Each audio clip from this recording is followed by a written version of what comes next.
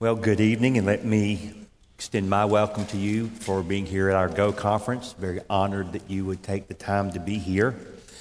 Several years ago, I was listening to a Desiring God conference, and in that conference, John Piper did a biographical study of a great missionary.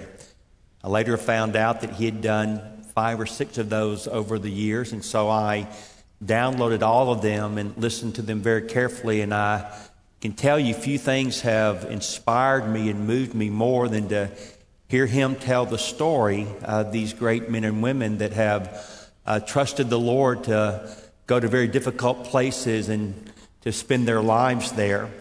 And so I began to think, what if you were to take the life of a great missionary and then also find a biblical text that serves well as an illustration of that life. And so over the years, I've gone through the exercise and the discipline of doing that. And of all the different missionaries that I have read about and studied, none has shaped and impacted my life more than the missionary Jim Elliot. And so I want you to take your Bible this evening and join me in Psalm 96, one of the great missionary psalms. And what we're going to do is walk through these 13 verses in an expository manner, but also look at the life of Jim Elliot, his writings, his journaling, his life. And the title I've given to our study this evening is Let All the Nations Give God Glory, a passion on display in the life and martyrdom of missionary Jim Elliot. Psalm 96, a great missionary song. Hear the word of the Lord. Oh, sing to the Lord a new song. Sing to the Lord all the earth. Sing to the Lord, bless his name. Tell of his salvation from day to day. Declare his glory among the nations, his marvelous works among all the peoples. For great is the Lord, and greatly to be praised. He is to be feared above all gods. For all the gods of the peoples are worthless idols, but the Lord, he made the heavens. Splendor and majesty are before him. Strength and beauty are in his sanctuary. Ascribe to the Lord, O families of the peoples. Ascribe to the Lord glory and strength. Ascribe to the Lord the glory due his name. Bring an offering and come into his courts. Worship the Lord in the splendor of holiness. Tremble before him, all the earth. Say among the nations, the Lord reigns. Yes, the world is established. It shall never be moved, and he will judge the peoples with equity. Let the heavens be glad, and let the earth rejoice, and let the sea roar and all that fills it. Let the field exult and everything in it. Then shall all the trees of the forest sing for joy before the Lord, for he comes to judge the earth. He will judge the world in righteousness and the peoples in his faithfulness. The greatness of a person's life is not measured by its longevity. It is measured by its quality. If that is true, and I believe that it is, then missionary Jim Elliot lived a great life, though it was a very brief life. You see, Jim Elliot, along with his 4 companions among the Auca Indians, sought to extend the glory of God among the nations, only to see his life brought to an all too soon end at the tender age of 29. I find it interesting that another great missionary also only lived to be 29, the missionary David Brainerd, and yet no one probably influenced the modern missionary movement more than David Brainerd back in those days and Jim Elliot in a prior century. And I would argue very strongly today that though their lives were brief and cut off, one by illness, the other by martyrdom, I would argue that their lives were not a loss. In fact, none of the lives that we will look at this evening were a loss, but on the contrary, more nations were added to give God glory because of their faithful and radical devotion to the God who in verse 4 is described as great and greatly to be praised. James Boyce, who for many years served as pastor of the 10th Street Presbyterian Church in Philadelphia, says of Psalm 96, it is a joyful hymn to the God of Israel as King, and it is an invitation to the nations of the world to join Israel in praising Him. But it is also a prophecy of a future day when God will judge the entire world in righteousness. And it is the theology that you find embedded in this psalm that drove Jim Elliot to give his life as a missionary and to inspire him to pray a fascinating short prayer, "Oh, that God would make us dangerous." Have you ever prayed that prayer? Have you asked God to use your life in such a significant way that you indeed would be a dangerous individual? Oh, not dangerous to the common, normal, everyday person, but dangerous to Satan, dangerous to the powers of darkness. Might it be that when the demons see you coming, they might tremble because God's hand is so very evident upon your life? You see, Jim Elliot inspires me because he was not going to be satisfied with a shallow, impotent, comfortable, convenient, and yes, useless kind of Christianity. No, for Jim Elliot, a wasted life was not an option. Now, as we walk through this psalm, I want you to see four major movements that will guide us and direct us as we see the nations coming to worship the God who is great and greatly to be praised. And what we see in this text is going to inform us what God desires and expects of us. But also, I want us to see how this particular psalm so well is reflected in the life of this faithful servant of the Lord Jesus Christ. Note with me then, first of all, in verses 1 through 3, that the Bible teaches us God desires that the nations praise Him. It begins with the word sing in verses 1 and 2, appearing 3 times. Oh, sing to the Lord a new song. Sing to the Lord all the earth. Sing to the Lord and bless His name. Each time you see the word Lord in this psalm, it is the Hebrew word Yahweh. It occurs no less than 11 times in this psalm. And we see down in verse 11 that all of the earth is invited to praise Him. Now, 3 aspects are noted in these first 3 verses concerning the desire of God that the nations praise Him. First of all, as we just read, we should sing a new song. 3 times we are called to sing to the Lord in verse 1 and verse 2. Furthermore, it's a very particular song that we sing. We sing a new song to the Lord. We learn in verse 2 it is the new song, the good news of salvation, and a song that we are to sing from day to day.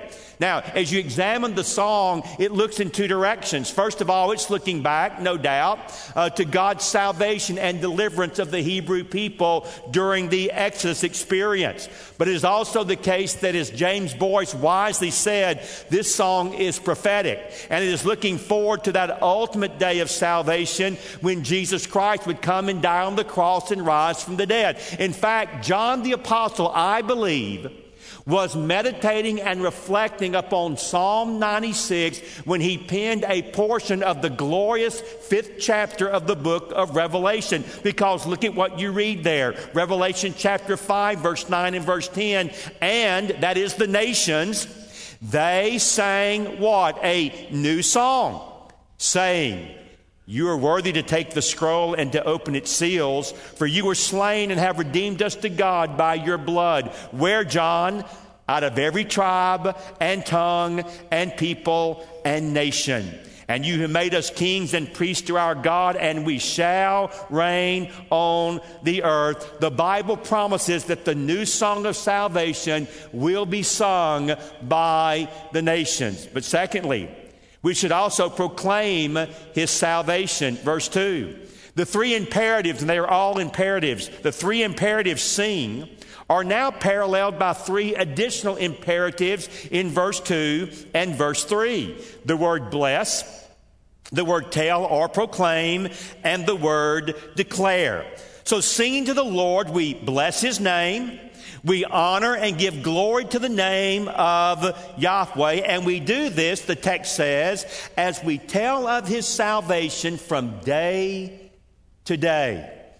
The idea is that not a day goes by, not a moment passes that our hearts and minds and mouths are not occupied with the wonder of His salvation. So we sing a new song. We proclaim His salvation. But thirdly, we should also declare His glory. You see, the new song of verse 1 and the good news of verse 2 of the Lord's salvation demand a universal and worldwide declaration. The glory of this God must be declared among the nations, and His marvelous works, the New American Standard, His wonderful deeds among all the peoples. I would commend to you reading Eugene Peterson's The Message. It is a paraphrase. I would never preach from it, but I like the way that he sometimes words things. And listen to how he paraphrases these verses here. Shout the news of His victory from sea to sea. Take the news of His glory to the lost, news of His wonders to one and all. And this was the passion that you see in the life of a man by the name of Philip James Elliott. Let's just do a little biography, if we might. He was born in 1926 in Portland, Oregon, and God blessed him with a father who was an itinerant evangelist. And while his father was not an educated man, Fred Elliott's love and his devotion and his commitment to Christ would significantly shape and inspire the life of his son. In fact, listen to what he says about his father in a letter that he wrote to Elizabeth, his future wife, whom he would refer to as Betty. And I quote, "Betty, I blush to think of things I have said, as if I knew something about what Scripture teaches. I know nothing. My father's religion is of a sort which I have seen nowhere else. Oh, his theology is wholly undeveloped, but so real and practical a thing that it shatters every system of doctrine I have seen." And I love this statement. He cannot define theism, but he knows God. And we've had happy times together, and I cannot estimate what enrichment a few months working with him might do for me, both practically and spiritually. And then later in his journal, he would write this about his father. "When I think of how far he has gone into the secret riches of the Father's purposes in Christ, I am shamed to silence. Oh Lord, let me learn tenderness and silence in my spirit, fruits of thy knowledge. Burn, burden, and break me, Lord." If you study his life, you discover that Jim Elliott's home was often visited by missionaries. And you also learn at about the age of 8 is when he put his faith and trust in Jesus Christ as his Lord and as his Savior. And it was as a teenager that Jim Elliott began to think and dream of being a missionary. Already in his heart as a young teen, he was thinking of going among the nations. And I would just simply say to all of you here tonight, it's never too young to make that kind of decision. I've seen many wonderful missionaries who determined, even as an older adolescent, but then in their early teen years, I believe God would have me give my life to missions, and they stayed true to that commitment that they made at a very tender age. Jim Elliott, by the way, was a fine athlete, but he basically says he engaged in sports because he wanted to strengthen and toughen his body for the rigors of the mission field. And after he graduated from high school, he would enroll at Wheaton College in 1948. Again, he joined the wrestling team to strengthen his body for the rigors of the mission field. And he began to speak to youth groups. And it was at that time he began journaling in his junior year, and he met his future wife, Elizabeth, whom he again called Betty. And I'll just say this, he only journaled for about 5 or 6 years, but I praise God that he did, and I thank God that those journals have been preserved.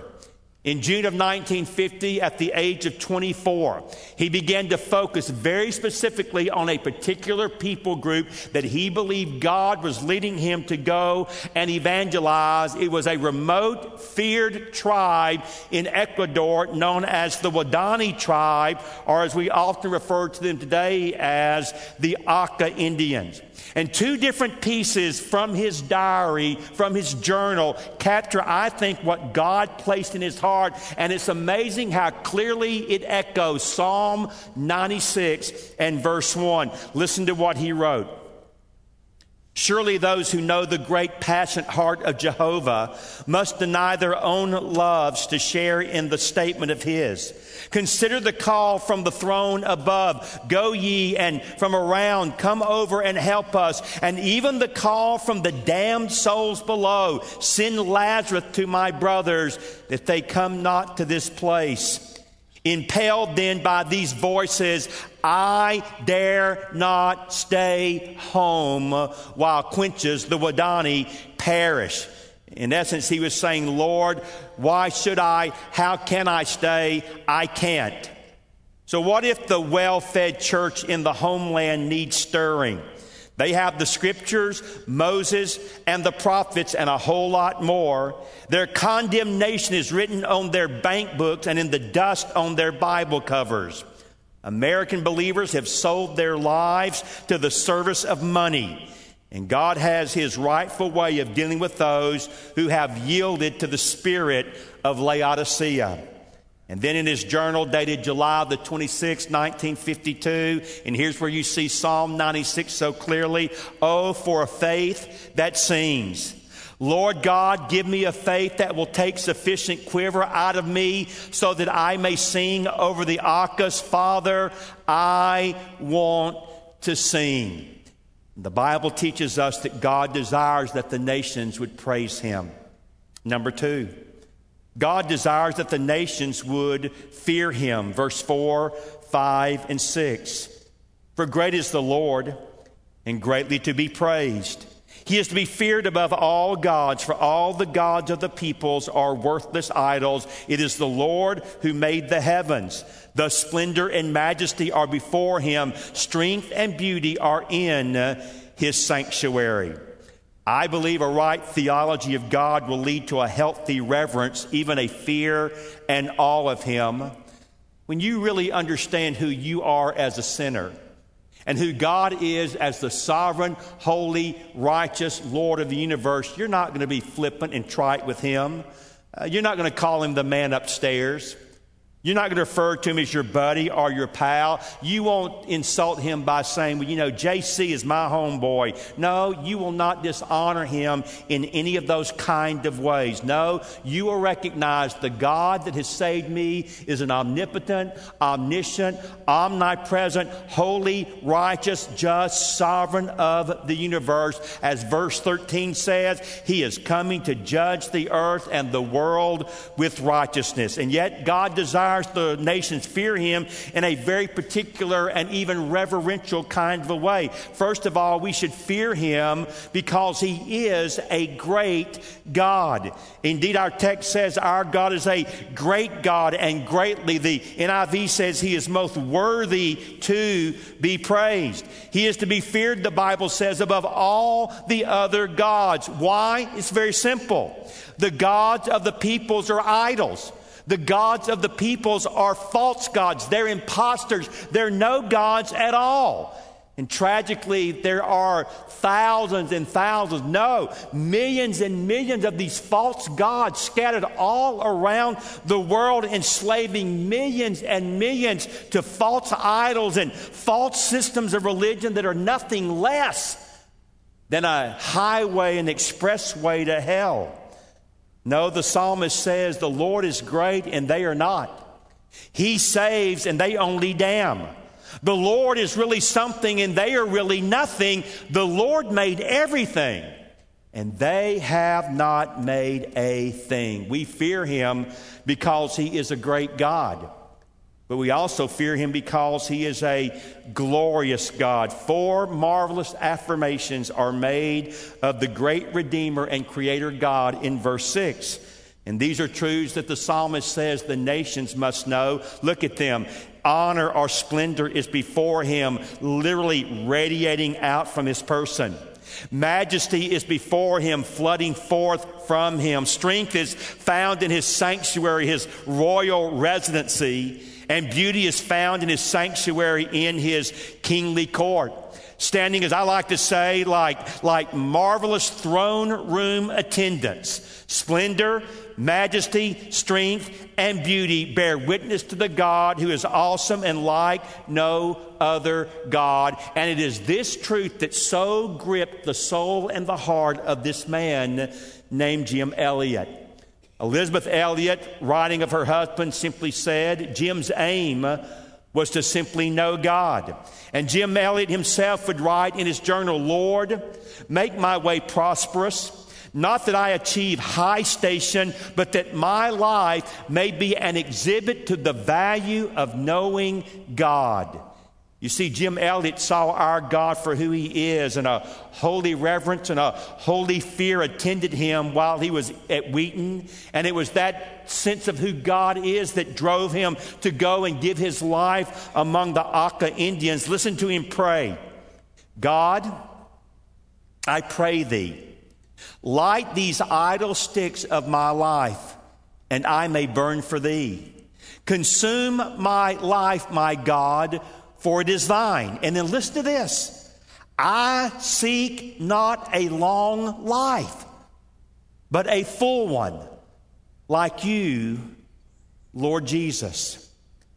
And then listen to him in his journal dated July the 15th, 1948. And I would urge those of you that have studied history to pick up on the language that he uses in very tender fashion that comes from the church fathers and also the medieval mystics. Listen to what he writes. How like Orpah I am. Of course, we know Orpah was the Moabitess who returned back to her people and did not go with Naomi and Ruth back to Bethlehem. How like Orpah I am, prone to kiss, to display full devotion, and then turn away. How unlike Ruth, cleaving and refusing to part except at death. Eternal lover, make thou thyself inseparable from my unstable soul.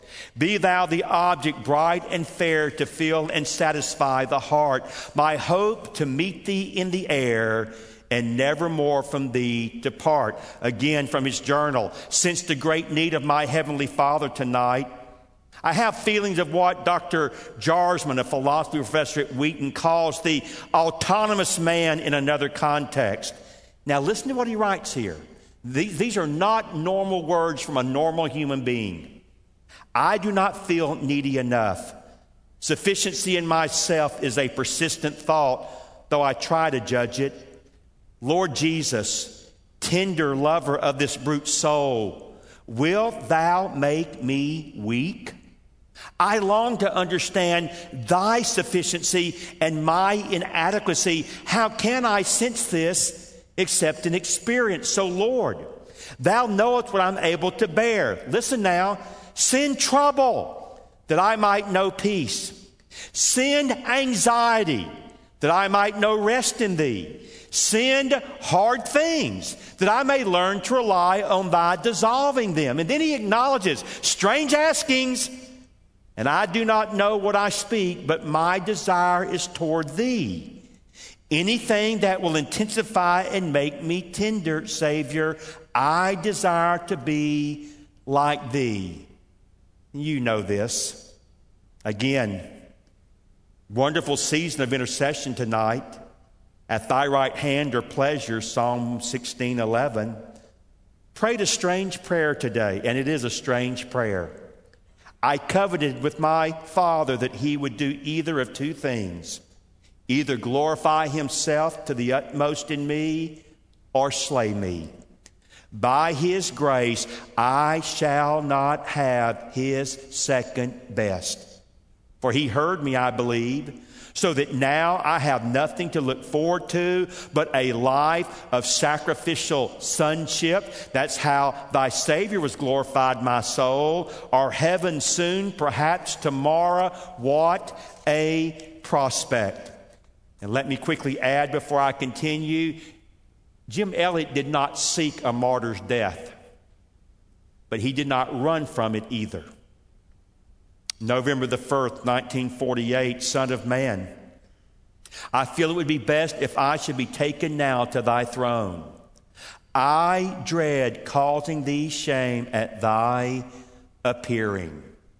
And then again, Father, take my life, yea, my blood, if thou wilt, and consume it with thine enveloping fire.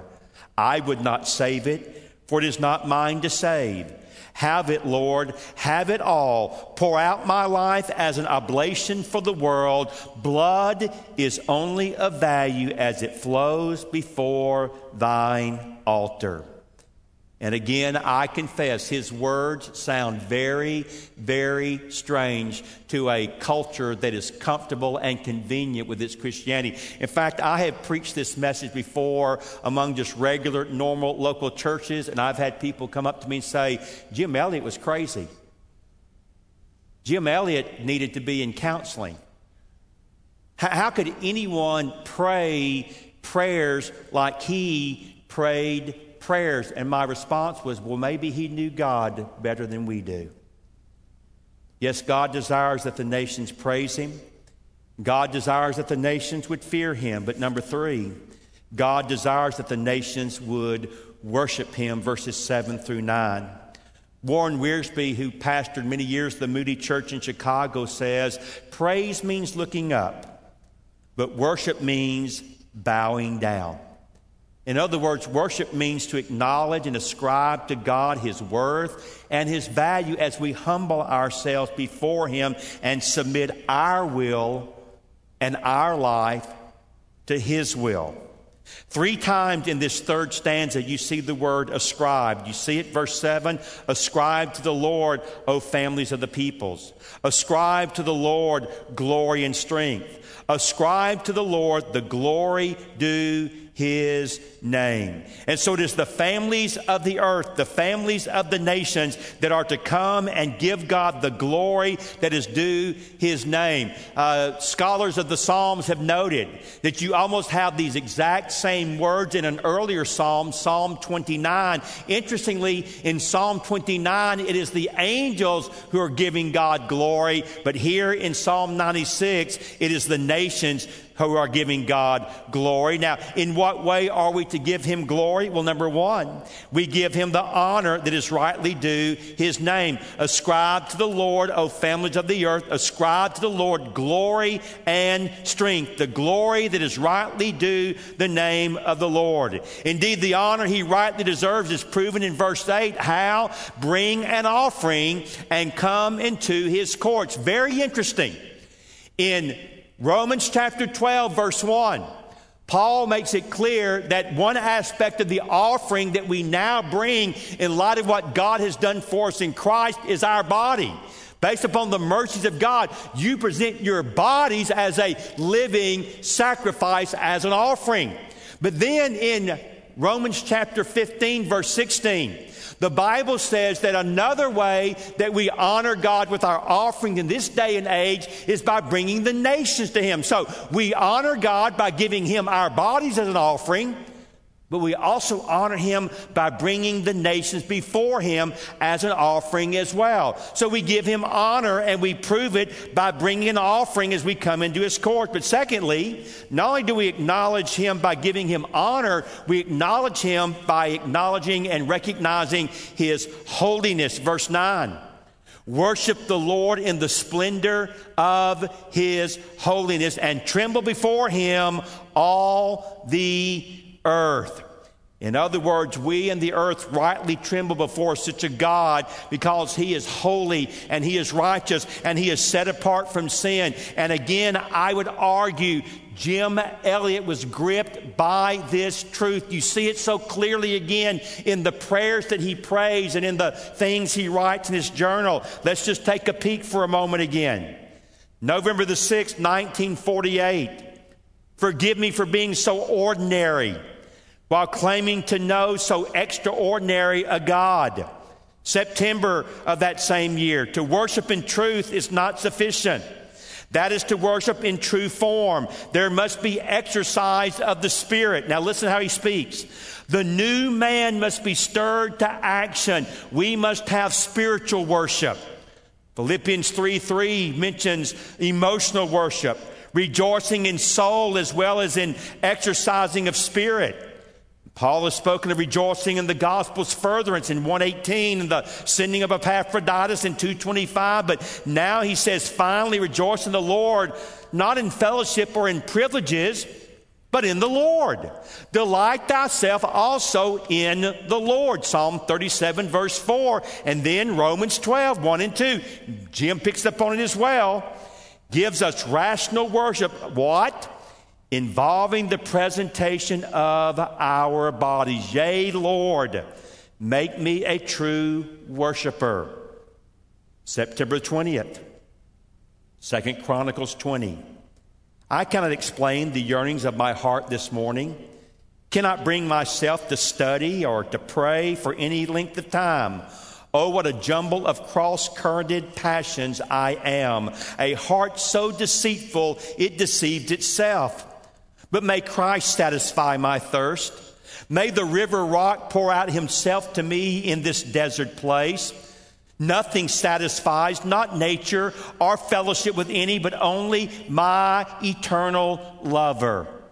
Ah, how cold my heart is toward him, but our eyes are upon thee. And then he gets very personal. And if you don't read this in the light of his entire life, you'll misunderstand what he's saying, because he's not saying that God is not happy to give a man a wife. But he is saying that you don't allow your wife to ever become an idol. You don't allow your husband to become the ultimate object of your affection. So listen to what he writes. The possibility of seeing Betty again brings back wistful thoughts. And Betty again is Elizabeth, whom he would eventually marry. And they would serve together in Ecuador and have one child together by the name of Valerie. And then he writes, how I hate myself for such weakness. Is not Christ enough, Jim? What need you more, a woman in his place? Nay, God forbid. I shall have thee, Lord Jesus. Thou didst buy me, now I must buy thee. Thou knowest how reluctant I am to pay, because I do not value you sufficiently. I am thine at terrible cost to thyself. Now thou must become mine, as thou didst not attend to the price, neither would I. August 16th, 1954, just a little more than a year before he would die. Because, O God, from thee comes all. Because from thine own mouth has entered us the power to breathe. From thee the sea of air in which we swim, and the unknown nothingness that stays it over us with unseen bonds. Because thou gavest us from heart of love so tender, mind so wise, and hand so strong salvation. Because thou art beginning, God, I worship thee. Because thou art the end of every way, the goal of man. Because to thee shall come of every people respect and praise. Their emissaries find their throne, their destiny. Because Ethiopia shall stretch out her hands to thee, babes sing thy praise. Because thine altar gives to sparrows shelter, sinners peace, and devils fury. Because to thee all flesh comes. Because thou art Omega, praise. And then I love this paragraph. Because thou sure art set to justify that Son of thine, and wilt in time make known just who he is, and soon will send him back to show himself. Because the name of Jesus has been laughingly nailed upon a cross and is just now on earth held very lightly, and thou wilt bring that name to light. Because, O God of righteousness, thou wilt do right by my Lord Jesus Christ. I worship thee, and God desires that the nations indeed will worship. Number 4, God desires that the nations would enjoy him, verses 10 through 13. John Piper loves to say, God is most glorified in us when we are most satisfied in him. In other words, God wants us, he wants the nations to enjoy Him. Now, we could spend eternity talking about all the ways in which we should enjoy our God, but Psalm 96 highlights two of them for us. Number one, we enjoy Him because He is a sovereign King. Look at what He says in verse 10. Say among the nations, the Lord reigns. And how is it that He reigns? Well, He reigns first of all because He established the earth. He made it. The earth is fully and firmly established. Secondly, He maintains it. It shall not be moved. As we used to sing as little children in Sunday school, He does have the whole world in His hands. Verse 10 also affirms that He will judge the people righteously. Yes, the world is established. It will never be moved, and He will judge the people with equity. In other words, at the judgment, no one will point a finger at our God and say, well, you did me wrong. No one will point a finger at our God and say, you weren't fair. The idea is this God cannot be bribed. This God plays no favorites in judging the nations. You can always count on Him to do the right thing. So in light of that, look at the 5 different areas in which He is praised in verse 11 and verse 12. Let, number 1, the heavens be glad. And number 2, let the earth rejoice. And number 3, let the sea roar and all that fills it. Number 4, let the field exult and everything in it. And number 5, let all the trees of the forest sing for joy. So He brings all of nature together in worshiping this God because He is a sovereign King. But then finally, we should also enjoy Him because He is a righteous King. Verse 13 ends the psalm on what is clearly an eschatological note. It's a note of hope for those who love and enjoy Him, but it's a note of warning for those who reject His rightful lordship. Verse 13, He just simply says, for the Lord, He comes. He's coming. And He's coming to what? Judge the earth. And how will He judge the earth? Well, He will do so in a twofold manner. He will judge the world in righteousness, and He will also judge the peoples in faithfulness. You say, what does that look like? It looks like Revelation chapter 19, verse 11 through 16. Now I saw heaven open, to behold a white horse, and He who sat on him was called Faithful and True, and in righteousness He judges and makes war. His eyes were like a flame of fire, and on His head were many crowns. He had a name written that no one knew except Himself. He was clothed with a robe dipped in blood, and His name is called the Word of God. The armies in heaven, clothed in fine linen, white and clean, followed Him on white horses. And out of His mouth goes a sharp sword, with it He should strike the nations. And He Himself will rule them with a rod of iron. He Himself treads the winepress of the fierceness and the wrath of Almighty God. And He has on His robe and on His thigh a name written. He is the King of kings, and He is the Lord of lords. So let me move to begin to wrap this all up. Jim Elliot wrote in a letter to his family, remember, you are immortal until your work is done. By the way, another missionary by the name of Lottie Moon wrote the same thing in one of her letters. But don't let the sands of time get into the eyes of your vision to reach those who still sit in darkness. He then adds, they simply must hear. The last time that Elizabeth Elliot saw Jim, he was in their home in Ecuador preparing to take flight to where the Aucas were that they had been ministering among. And as he was packing up and about to walk out the door, Elizabeth looked at him and she said, Jim, you know how violent they are. You know how dangerous they are, that they are known for their treachery. If the Aucas attack, will you and the others use your guns? Most folks do not realize, but they were armed when they went to meet the Aucas. And Jim Elliot looked at his wife Elizabeth and he simply said, no, we will not use our guns if they attack. She then asked him why. And he made a very famous statement. Because we are ready for heaven, but they are not. And so on January the 8th, 1956, Jim Elliot Ed McCulley, Roger Udarian, Pete Fleming, and Nate Saint waited hopefully for another meeting with the Aka or Wadani Indians, having made contact with several friendly encounters in previous days. However, this day would not go like that. A group of 10 Wadani men attacked the 5 missionaries and brutally murdered every one of them. Jim Elliot's mutilated body was found downstream in the river. There was no funeral. There is no tombstone for a memorial. On Resurrection Day, the glorified bodies of these champions for Jesus, they will rise, but they will rise from the dirt of Ecuador. Jim Elliot left behind his wife Elizabeth and a baby girl named Valerie. They had only been married less than 3 years. On January the 30th, 1956, Life magazine published a 10-page article on the martyrdom of these men entitled, "Go Ye and Preach the Gospel."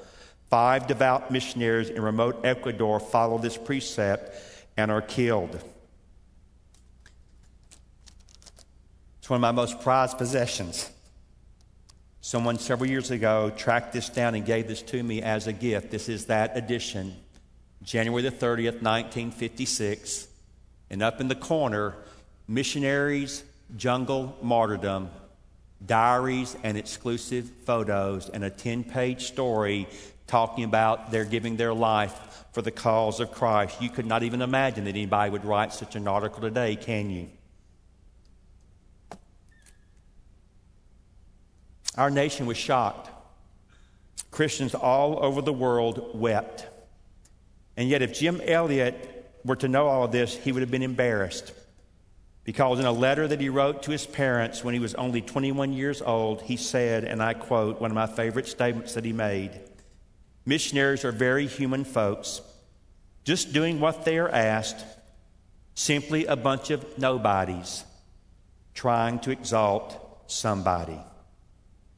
In a letter to his mother dated August the 16th, 1948, he would write these words, "Oh, what a privilege to be made a minister of the things of the happy God. I only hope that he will let me preach to those who have never heard that name Jesus. What else is worthwhile in this life?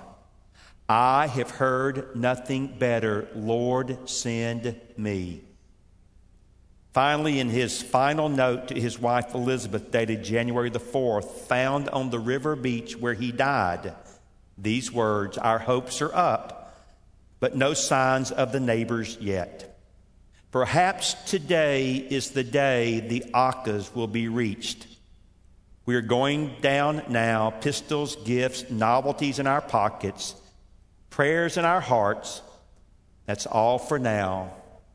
Your lover, Jim." Jim Elliot's journal entry of October the 28th, 1949 is very, very famous.